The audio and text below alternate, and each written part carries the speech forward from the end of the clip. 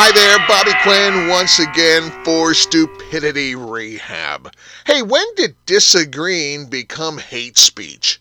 I have opinions that many times don't coincide with others, but I always thought differences is what made things and people special. If I make a comment that I think AAA batteries are a pain, why don't they make everything just take AA's? It's my opinion. It's not a hate speech on AAA batteries.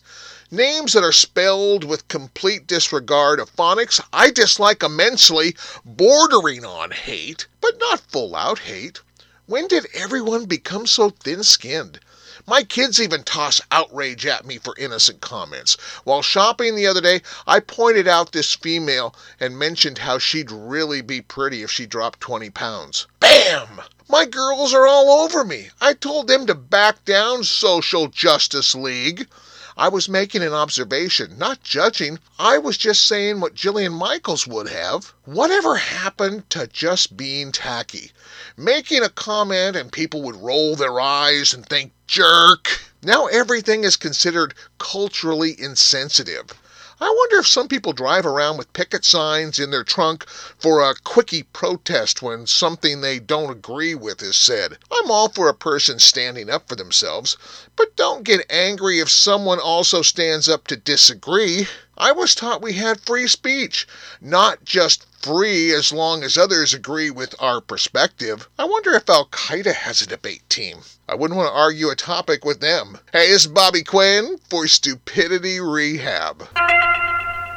Hey, Bobby Quinn for Stupidity Rehab. No one's perfect. Okay, Jesus was, but he had that whole Son of God thing working for him. I've learned that it's frowned upon if you want to lick the spoon at a smorgasbord. What? I got to when Grandma was baking. I'm also aware now that it's not proper to approach a person wearing a medical mask and ask if they're afraid of my germs or protecting me from theirs.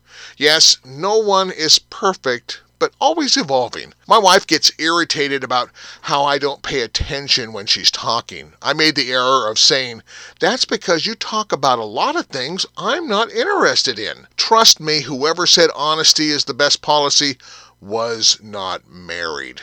I didn't have to listen to her recap of daily events for a while because she didn't talk to me for a while. My wife is smart and she shares many intellectual tidbits.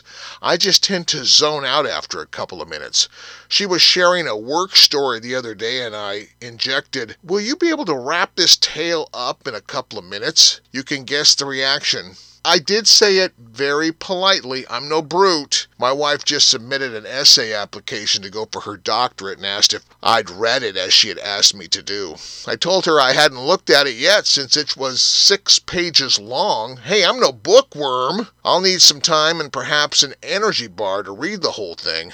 I thought that was a cute response. She still miffed at me about that. My opinion is, for many men, marriage is like dancing in a field of landmines. One wrong step and kaboom! I do believe for some reason opposites attract at times. My wife can talk about medical ethics and theology till the cows come home. I at one time thought high cholesterol was a religious holiday. Maybe I am a brute. Sometimes I talk too much, other times I listen too little. But I'm working towards perfection.